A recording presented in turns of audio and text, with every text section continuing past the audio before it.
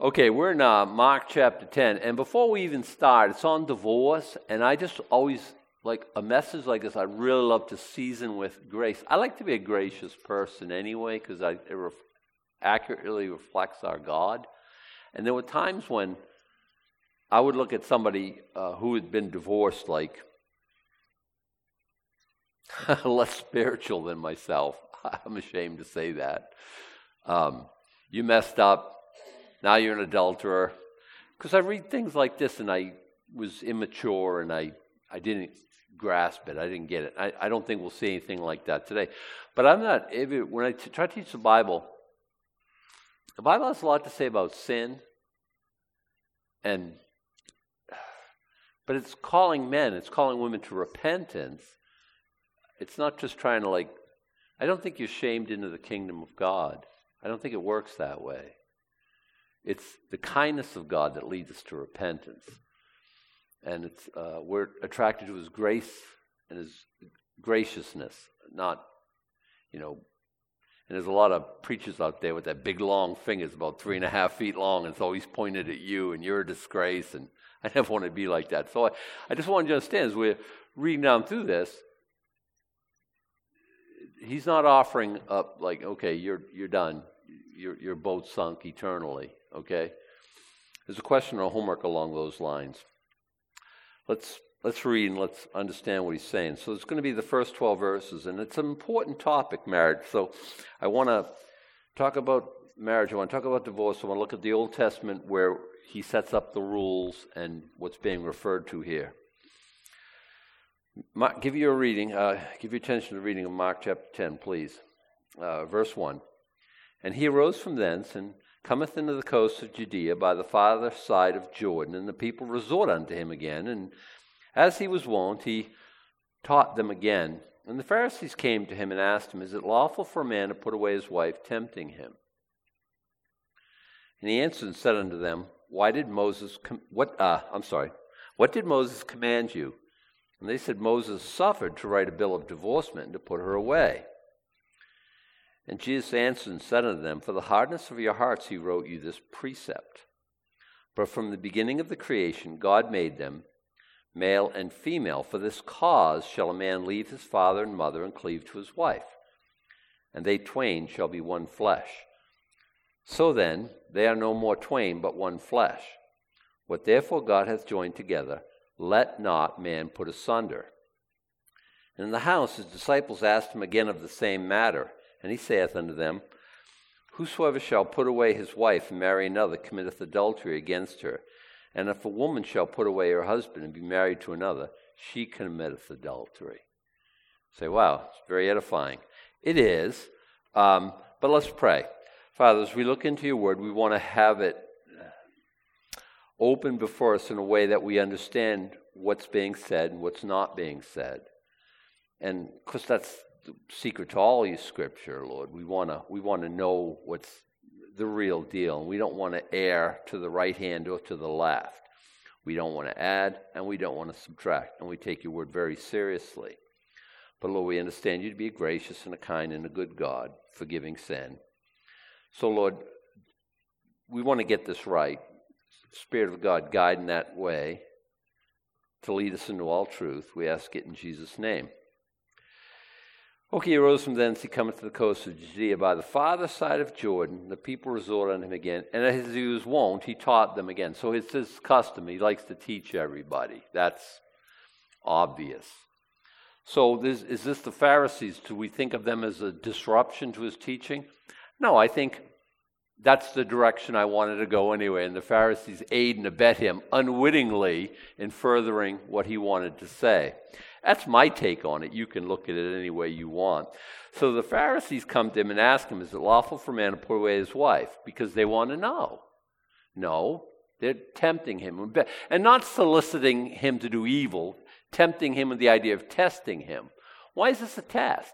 It always is. People say, well, does the Bible say, and they'll say to you, one, they'll know the answer. They'll want to check out how politically correct or how politically incorrect you are. And it's always a test. There's always a a temptation to soften the Word of God to make it more palatable to the general population. There is to me. There is every week. I want to say what God says. I don't want to deviate from it. Let chips fall where they may. Now, if you are all bent out of shape about that, well, you've got a problem. Take it up with the guy who wrote it. And that's kind of how I feel. I'm not cavalier. I'm not unconcerned. I'm not like, boy, you got an issue. But you got an issue. You know what I mean? It's not that I'm unconcerned, but I always think like, yeah, just a delivery boy. You don't beat up the mailman because you got a bill that you don't like. You know what I mean? They're testing him. They're tempting him, and I don't want to oversell this, but it's always a trial when people ask us about Scripture. There's always an issue there. Now, some people will actually come to you and say, "Hey, what does the Bible say about?" And they are seeking information. That happens too. Less frequently, I would say. It's been my experience. And he answered. So they want to know, is it lawful for a man to put away his wife? There's two schools of thought, and there's two prominent rabbis.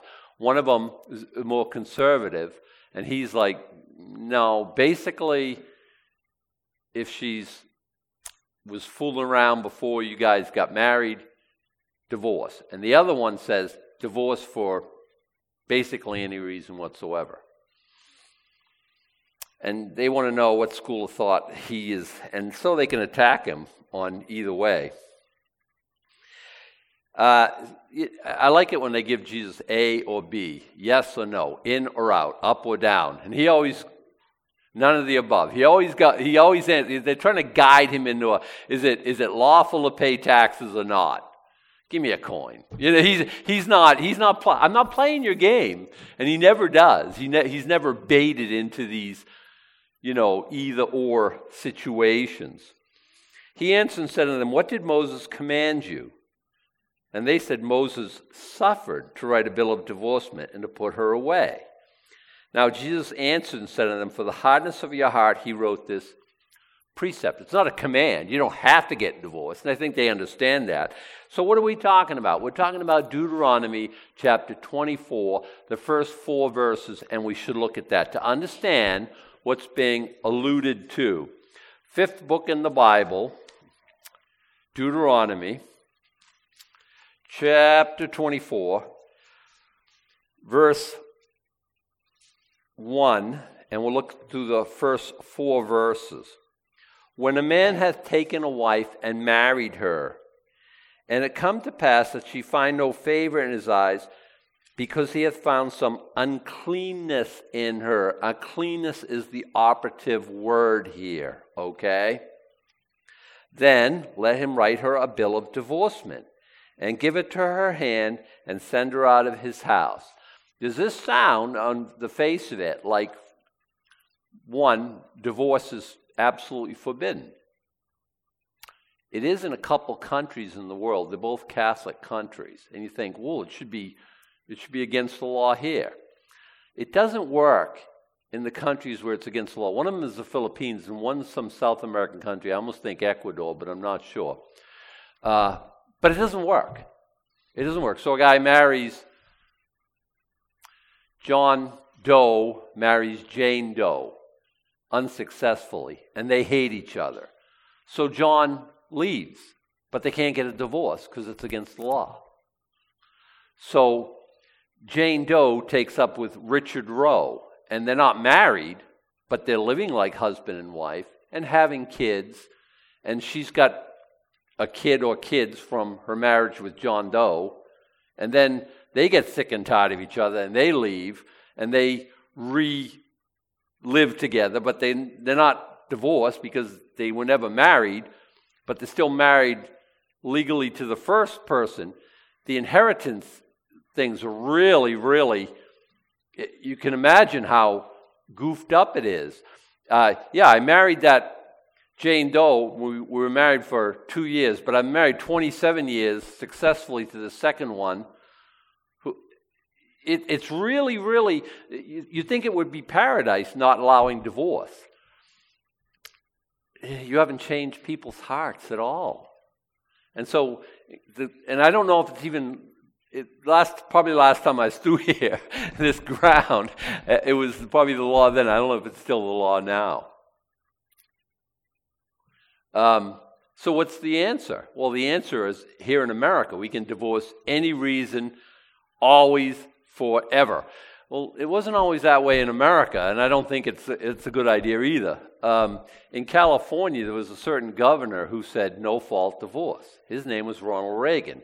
He said it was the biggest mistake of his political career, and I'm not trying to rain on Ronald Reagan's parade, but I would agree with him. I think it was the biggest mistake of his political career. In the first half of last century, to get a divorce, you had to be the party, the innocent party, the party sinned against. And there was basically 3 reasons for divorce. And the reasons were adultery, physical abuse, not somebody was nagging you, and abandonment. Okay? Your husband or wife simply left and took up with somebody else, or just left.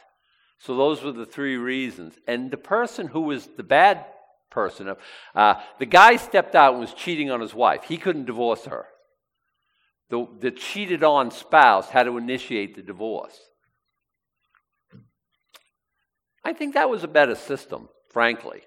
Now it's no-fault divorce. So you go before the judge. I can't stand her. The gavel, bang, you're divorced. I have a son who was victimized this way, and he never quite. That was the beginning of his spiritual departure from the things of the Lord. He prayed that he wouldn't get divorced, and he ended up getting divorced. And thanks for nothing, God. Thanks for not showing up. And he's been bitter to this day. Now, I'm not blaming God, and I'm not even blaming him. I'm saying the system really didn't. She wanted out.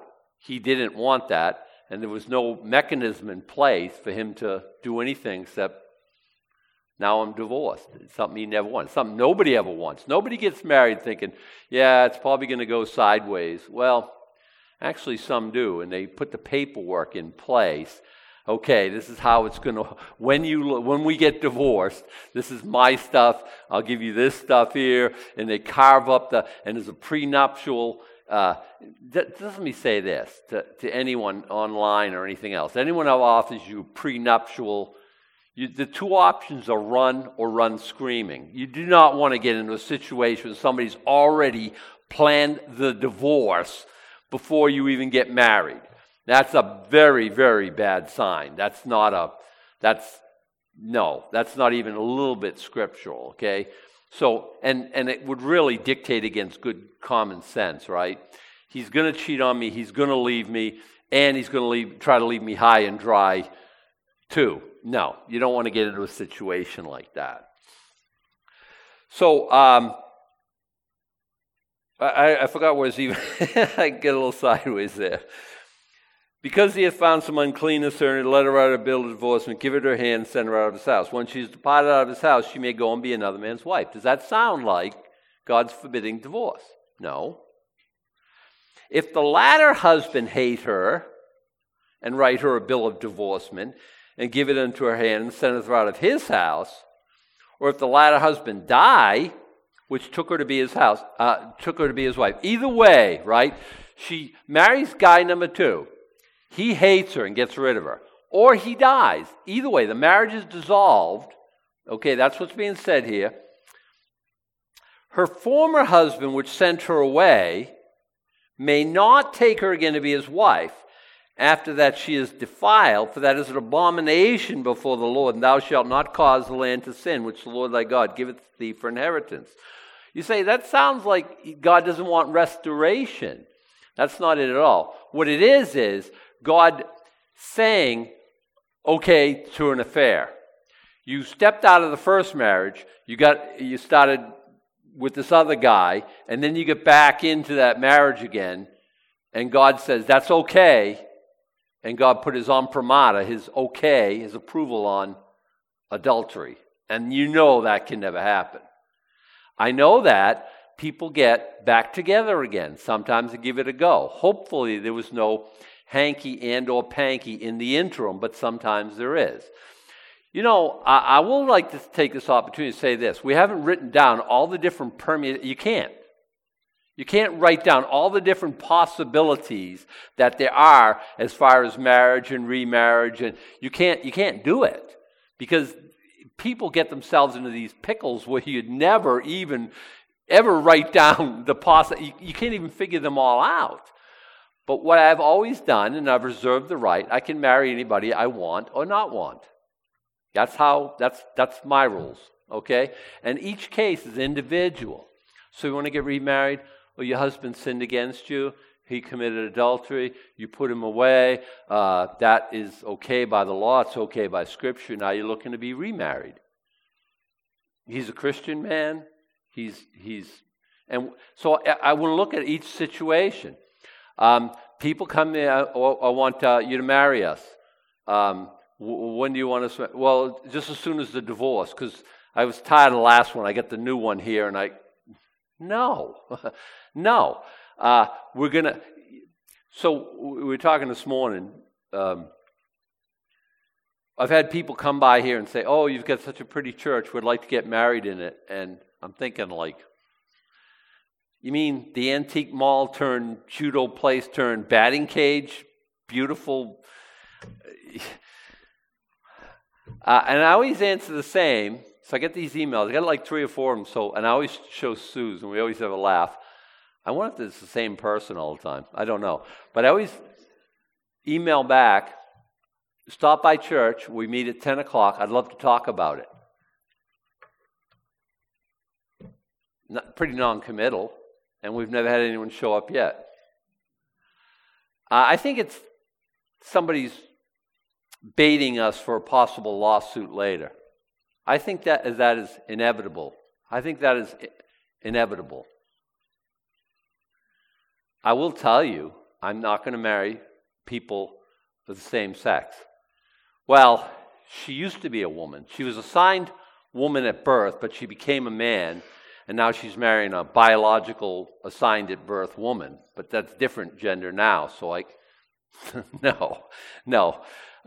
I reserve the right for any reason to say, because let's say this is a biological female and a biological male, and they want to get married, and they're just crazy immature or poison for each other.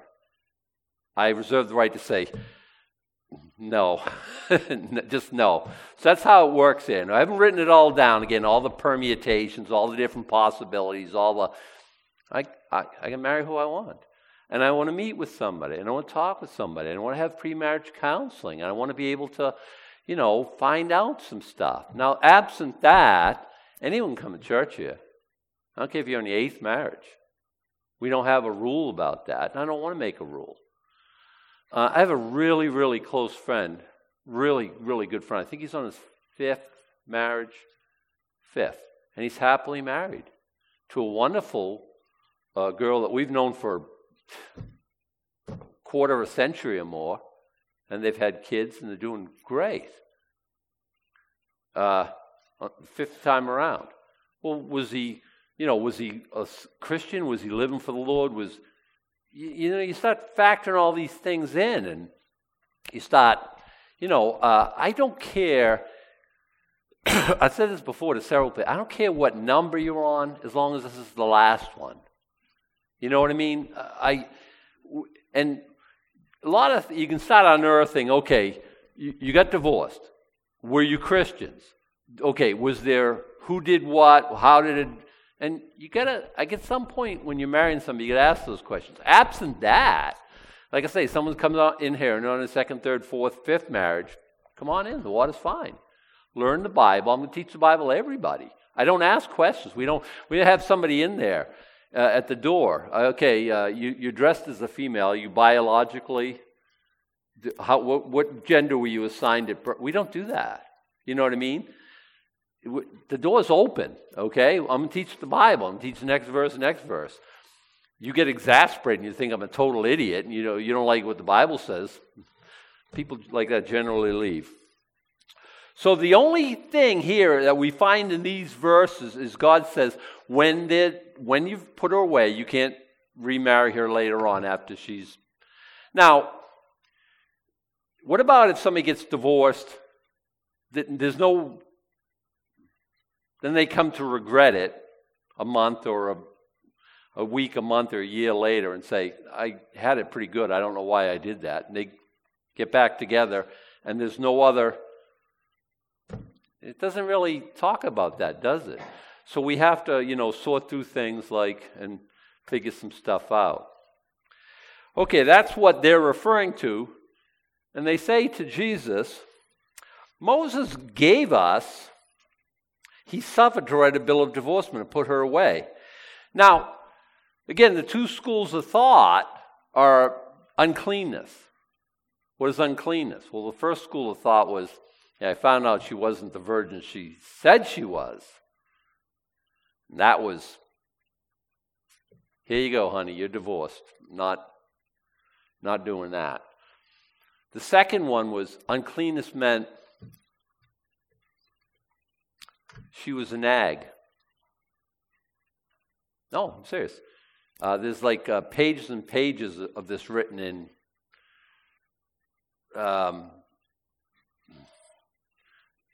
commentary about the Torah. She embarrassed you in public. She went out of the house without her head covered. She burnt dinner. I found a better one. That was the uncleanness. Guess which one most people favored? Because of the sinful nature. And he calls them on that. Moses allowed you to write a bill of book because he knew, countries that don't allow it, it wouldn't fix the problem. So God, way back when, said, okay, and he allows it, and to put her away. And if I didn't say this, I meant to say this, back in the first half of last century when it was okay to divorce, there was only the three, and I don't know if I mentioned this, but I want to say it. There was adultery, and there was physical abuse, and I guess I did say it, and the other one was abandonment. Those were the only three reasons. Now, do we expand that? Because we talk about irreconcilable differences. As a Christian, I don't see that scripturally. I don't see it as a reason for divorce. It's funny because people you think there's no hope for this whatsoever. There always is in Christ. There always is in Christ. People come to us saying oh, it's over, it's bad, it's horrible, it could never work again, and it's working fine. And then there's people who we've counseled with who we thought, no, they're good to go, and you know what I mean? We can't figure out we don't have a crystal ball, and we can't see the future. We just do the best we can. We pray. And Moses suffered to write a bill of divorcement, put her away. Jesus answered and said, yeah, because you got hard hearts. That's always the problem in divorce, this hardness of heart. If you had two servants married of opposite genders, they could marry successfully, I'm sure, forever. Now, there's better marriages and marriages that aren't as strong because I think compatibility issues and, you get two people with very strong personalities and both of them have to be the boss. Watch The Fur Fly. That's going to be really fun to... They'll write situational comedies on TV about that. That's how that's going. You have two servants who love the Lord and love each other and want to be less selfish than the other one and promote the other one's cause first. You get a beautiful situation. No, you have a hard heart. That's the problem, Jesus said. For the hardness of your heart, he wrote you his precept. His commandment, no, it's a precept. It's an allowance, but it's not a thou shalt divorce. And again, there's always that. You can always work it out. But from the beginning of the creation, God made them male and female. We should look at that. It's in Genesis chapter 1, verse 27, but I'd rather go to Genesis chapter 2. Now, here's the Creator in his commentary about Genesis. He looks at it, one, like it's historical, and two, like it's factual. And by the way, he was there. John chapter 1 tells us this guy who's saying this, he is the creator. And when he said from the beginning of the creation, God made them male and female, he knows two things. It happened, one, at the beginning. Well, it happened after millennia and hundreds and thousands of years of evolution, right? Jesus knows nothing of that. Okay? Christians, I know Christians who believe in what they call theistic evolution. God created, and he used evolution to bring about. The Bible knows nothing of that. Okay, you're just trying to have it both ways. You're trying to get along with your friends and not look like a rube, but you're looking like kind of the biggest rube. If you stand in the middle of the road, you're going to have to worry about traffic from both directions. Just cast your lot in with God. Here's God in the flesh, and what does he say about that? In the beginning, God created them, male and female. And that's in chapter 1, verse 27. So God created man in his own image. In the image of God created them, male and female created he them. My own belief is that when God created Adam, Eve was in Adam, created in the image of God. Later on, and I'll read it, God fashions woman. He manufactures her, and he takes part of Adam away. I don't have a feminine side. I don't have a highly developed feminine side. I don't have any feminine side. That was removed by the brilliant architect of the whole universe and the one who invented marriage. And he did an awesome, wonderful job. And I'm not going to second guess him. Men, you're missing some stuff, okay? You're broken on purpose. You're not complete in and of yourself. Most of my brothers will say, yeah, you totally got that right. But let's read about it in Genesis chapter 2.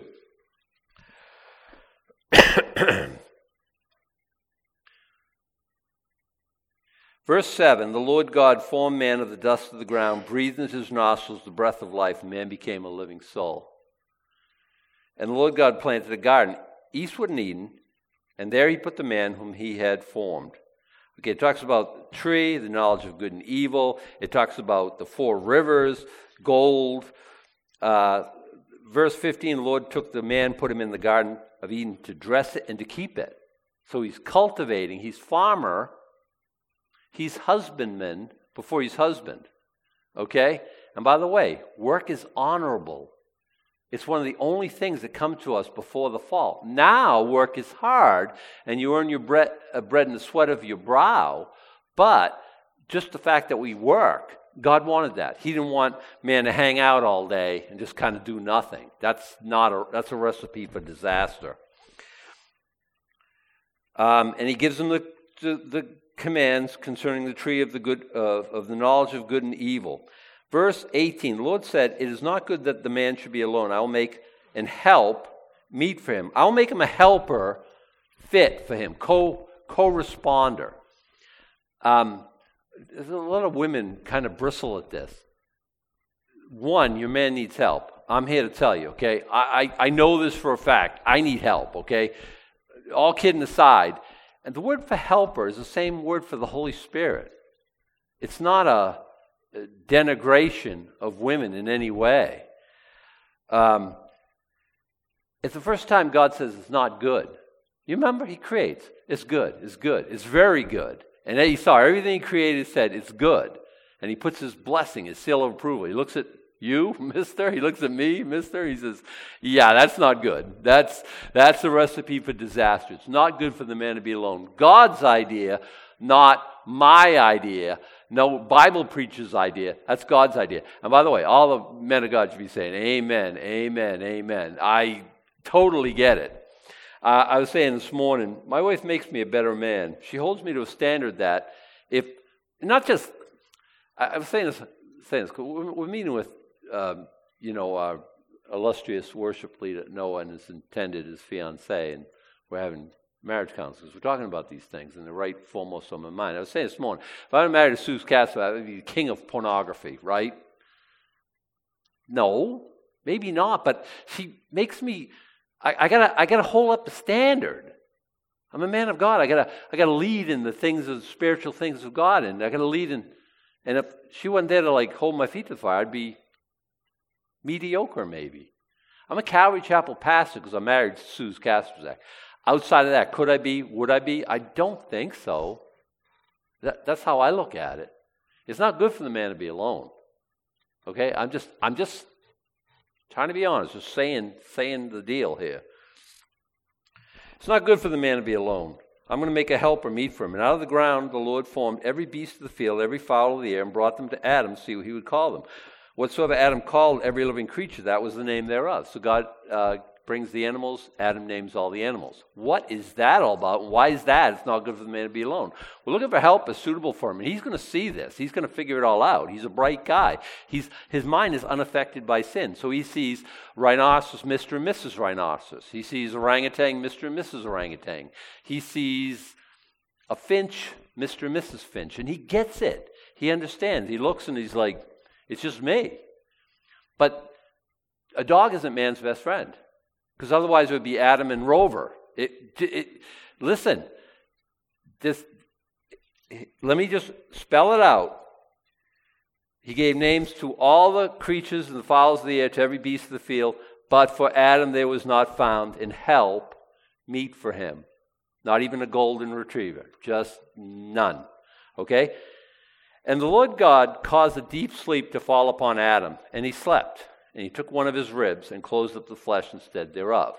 So he takes out a rib, a side, okay, of Adam. I think it's more than just because the word means, it can mean rib, it can also mean side. I think he took away half of all that Adam is, if you ask me. Not physically half. Women are generally smaller, we get it, okay? But half enough. And the Lord caused a deep sleep to fall on him. He slept. He took one of his ribs. He closed with the flesh thereof. And the rib, which the Lord God had taken from man, made he a woman. Now, the word is manufactured. He manufactured a woman. Okay, he created Adam, but he manufactured Eve. But it said in chapter 1, verse 27, he created them in the image of God. He created them. So that's why I think in Adam was Adam and Eve. And he took Eve away and he fashioned, physically manufactured Eve. And Adam said, now so think of this, he wakes up from the divine anesthesia. Is the side aching? Was there blood? Because when Jesus got a bride, there was blood in his side. You remember the spear. There's some definite correlations here. I could connect dots all day in this passage, but that's something for you later on. Adam doesn't say. Adam sings. This is a song. This is the only thing we have, a quote from Adam before the fall. Right? He sings. Did they always sing? What did it sound like? Before the fall, did he have like perfect pitch? I mean, one staggers at the implications here. But he sings, this is now bone of my bones and flesh of my flesh. She shall be called Isha, because she was taken out of Ish. That's what it says in Hebrew. She'll be called woman. She was taken out of man. Bone of my bones, flesh of my flesh. He totally gets it. This isn't Mrs. Rhinoceros or Mrs. Finch or Mrs. This is. And by the way, what was that all like? We're not told. Was he like, oh, God, you are so good. I'm sure that's kind of how it was in my own thinking. It was awesome. Was she beautiful? Yeah. Many of her descendants are. And you're look at how women are, you can't even help being beautiful. I know. And here women are legendarily so. We know it. And you are many, many generations away from that. I always think we're swimming in the shallow end of the gene pool. I mean, think about what they were like, especially before sin. Therefore shall a man leave his father and mother. What is that verse doing here? They're not leaving their father and mother. Because God had planned marriage out even here in the early stages of Genesis. Now, it's not a geographical leave. I mean, a guy would build an extension on his father's house or a house right next door.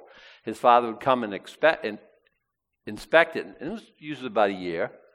This was after the marriage was proposed. It was a covenant. It was legal. Livestock had been exchanged, et cetera, et cetera. They drank a toast out of a wine glass. They smashed the glass. Not going to drink again until my father, you're with me in my father's house. I wonder where, that reminds me of something. Anyway, and all that stuff. And so he would build a house, like a wing or addition on his father's house very often. Now, doesn't John chapter 4 resonate with you? I go to prepare a mansion, a dwelling place in my father's house. And I'm coming to receive you again. Is this Jesus talking to his bride? Yes. Yes. And he's Jewish in his orientation. He would do the marriage in a Jewish fashion. We here in the West, we don't understand that, but we get it. A man shall leave his father. It's not geographical. It's leaving in the sense of like, mom was number one. She was the alpha male, alpha female in my life. Until I got married. That's how it's supposed to work. You want me to be like a 62-year-old mama's boy? You can be devoted to your mom, and you should, but there's only one flesh relationship. This is Scripture. It's not asking us to hate our mother and father. We just forget about them. It's asking us to put things in a priority. Marriage only works when it's first priority, and then it works only every single time. Well, people get like, I wonder if I get married. I wonder if it'll work. Oh, yeah, yes. God invented marriage. He invented it to work. It'll work 100% of the time. One caveat: do it God's way. That's the only thing you have to figure out. Okay, what does God say about marriage? Do that, and it's guaranteed to not only work, but to be the most awesome, incredible, in ways way past our ability to understand. And people who've married a long time will tell you that. He shall leave his father and mother, and shall cleave unto his wife, and they shall be one flesh. Oh, one flesh. I know that's what it's talking about. I know what it's talking about. It is. But that's not all it's talking about. I think like you're unique. It's not even Adam and Susie anymore. It's Adam and Suze. It's like we're a couple. We're on Facebook, in a relationship, okay? That seals the deal right there. So I'll tell you that. It's totally different. Now, kids are the priority, right? No, your spouse is the priority. And if you do parenting well, the kids will understand that and know that, and you will demonstrate with children priority is right here. A lot of people do that wrong. It's all about the kids. And the whole thing's about the kids. And it's kids. And the kids grow up and move away. And they leave. And then we look at a total stranger and like, who's this? And we see, even in Christian communities, that divorce spikes when the kids leave. Really? Not with me and Suze. We were waiting for that day. But we didn't get drunk or anything. But I remember when Michael left, he eloped. And I remember her sitting on the bed, as a mom will. First day of school, the bus comes and takes little Johnny off to school, and mom's little heart is broken. We get that. And that's tender, that's fine. And I remember, she's all crying and, sniffle factory. And I'm like, I know what the deal is. I ain't going to say, hey, what's wrong? So I say, hey, you want to go see a movie? Yeah. And we never look back. It's beautiful. It's a beautiful thing. It's a beautiful time of life. And then the grandkids come, and then he only moved away a few miles. It's not like he moved out of our life. And it's still kind of about the kids, but it's in order. He's moved on. He's got his own one flesh thing going and his own family. And we totally get that, and we give him space. It's a wonderful thing. It's not like some knife in the back. It's wonderful. It's the way and that's the way God made it. They were both naked, the man and his wife. I would like to comment on that at length, but I'd end up firing myself, so I'm not going to. And they were not ashamed. I've heard people say, gosh, she was a shameless hussy. Not so. There was nothing to be ashamed about. There was no sin. There was no confusion. There was no anything like that. God made them in that form, and I think that's a wonderful thing. So God made them male and female. God's got to change the times. We're up to 56 genders now? He should know better. 2 genders. How ridiculous. I shouldn't even joke about that. Somebody be listening and think I'm talking not sarcastically. In the beginning, there were 2, and now there are 2. And there's a lot of confusion. There's still only 2 genders. Now, we know that. I don't think anyone's going to come back and yell at me later on about this. Maybe somebody online will send me a nasty email. That's fine. We get it. We get it. Again, like when you're talking about, because people ask you stuff like that, and they're tempting you, they're testing you, and there's always that temptation to water down the Word of God. Don't do it. Don't do it. Back to chapter 10. But from the beginning of creation, God made them male and female. Those are all the genders, and it works wonderfully that way, by the way. This cause shall a man leave his father and mother and cleave to his wife, and they twain shall be one flesh. So then they are no more twain, but one flesh. Now he adds something. What therefore God hath joined together, let not man put asunder. Now this is a problem, because a lot of us think like, I married the wrong one. I married the wrong one. I blew the call. I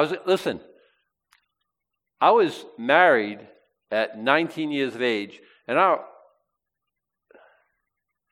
wedding anniversary is November 17th, so my birthday is November 2nd. Do the math. I'd only been 19 for a couple weeks.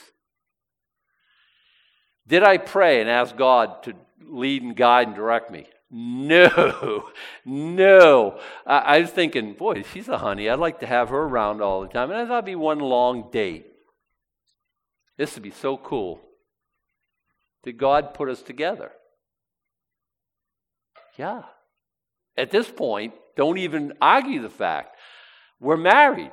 It's a moot point. And people come and say, oh, I think I married the wrong one. And I'm like, again, I don't want to be cavalier. Bad Adam thinks, so sad, too bad, make it work. But I don't want to say that because it sounds like I don't care at all. But you can make it work. I mean, you really, really, really can. Don't be such a selfish jerk. At one point, you loved her. And people say this to me, that really, well, I don't love her anymore. I'm not sure if I ever loved her. And I always say, oh, is that all? You had me worried there for a second. And people hate when I say that. You can build love. That is easy. God wants us to love everybody. Yeah, but this is a different type of love. It's built from the same stuff. Not about me. It's about you. I'm not being a selfish jerk. I'm being selfless. Your needs and your concerns are more important than my needs and my concerns. You attack marriage that way, or any relationship, and it's bound to work. Love works. God invented it. From the beginning, it wasn't that way. God didn't write a bill of divorcement in the Garden of Eden. He made them male and female. For this reason, so God has a cause in all of this. Yeah. The twain shall be no more one. They twain shall be one flesh. So then they're no more twain, but one flesh. He says it twice because he's emphasizing. What therefore God hath joined together, let not man put asunder. And we got it on video. You said I do. You said better or worse, sickness, hell, rich or poor. We got it on video. There's no sense going back on it now and pretend it didn't happen. God did that. Or allowed it.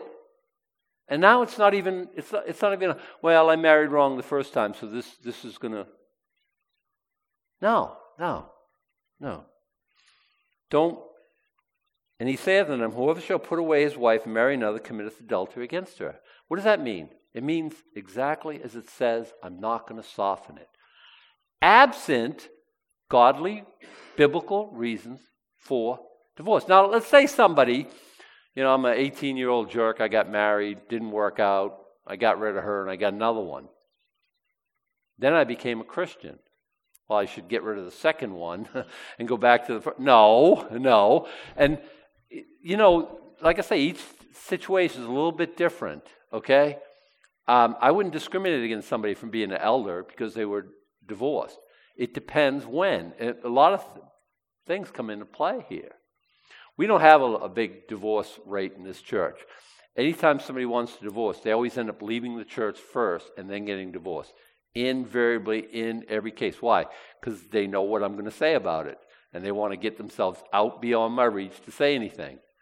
Always. I want this to be a place of happy marriages. It is, by and large. I want it to be a place where struggling marriages go to get fixed, where good marriages go to get better. I think there's a lot of people here who could do what I do as far as teach on marriage. A lot of people here, all the elders, to be an elder here, even be a deacon, no, I wouldn't say that. To be an elder here, you have to be happily married or single, but not if your marriage is straining and you both and hate each other and bail. You ain't. Sorry, you got to fix that for you. What are you going to share with everybody else if you haven't even fixed your own stuff? You know what I mean? Whoever shall put away his wife and marry another committeth adultery against her, absent the things that we already talked about. If a woman shall put away her husband and be married to another, she committeth adultery. Now, one of the test questions is, what does that do to people who are in a state of adultery? You're going to put any thinking cap and answer that one. We'll talk about that Wednesday night. And I wasn't going to answer that. His disciples asked him again the same matter. So they are like, and later on in Matthew, they're going to say, well, if that's the case, it's better for a man that he doesn't even get married then. How he's laughed. Those are the apostles, the apostles. Oh, it's better. You mean I got to stick with the same one my whole life? It's better that I don't even get married then. Really? Wow. Obviously, that culture had a dim view of marriage, and Jesus elevated it for all time. No, God invented this. He put it together in such a way. He's joined these. Now, in the recent days, in the last few years, the Supremes, 6 years ago now, said you can't even discriminate against somebody who wants to get married, same-sex marriage, things of this nature. It's illegal for you to say to a couple, I won't marry you because you're the same gender. Assigned gender, birth, work through all those, again, permutations. It's against the law for you to discriminate. Do I care? Not as much as I care about God's law. Let me just put it that way. And I'd like to help people and straighten them out and tell them what God says. Help me, okay? Model a great marriage. 2, don't get yourselves into these situations as much as you can control. I understand there's 2 involved in a marriage. I get it. So they ask him again. They don't have any shame about asking him. Remember?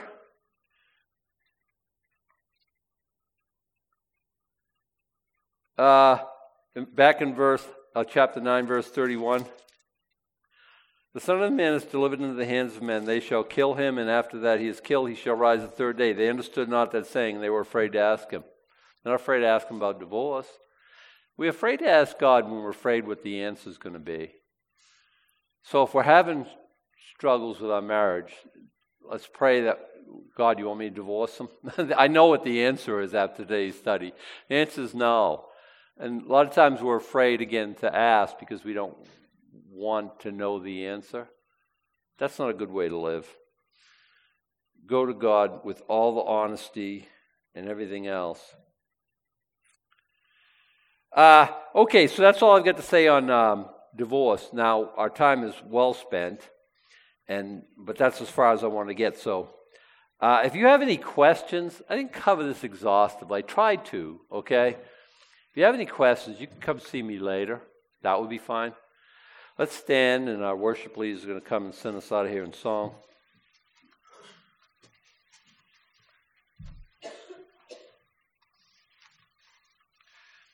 Lord, we understand that for those who even divorced incorrectly, anti-biblically, unbiblically, we know that doesn't constitute the unforgivable sin. The unforgivable sin is blasphemy against the Holy Spirit. So help us, Lord, to do marriage right. And Lord, for those of us who've got a history of doing it wrong, you're forgiving and a gracious and a good God. And we thank and praise you for that. So, Lord, again, we commit our marriages to you. We want to be the happy marriage church, the church where broken marriages go to get healed. And Lord, help us to model your design, your perfect design for marriage. We ask it in Jesus' name.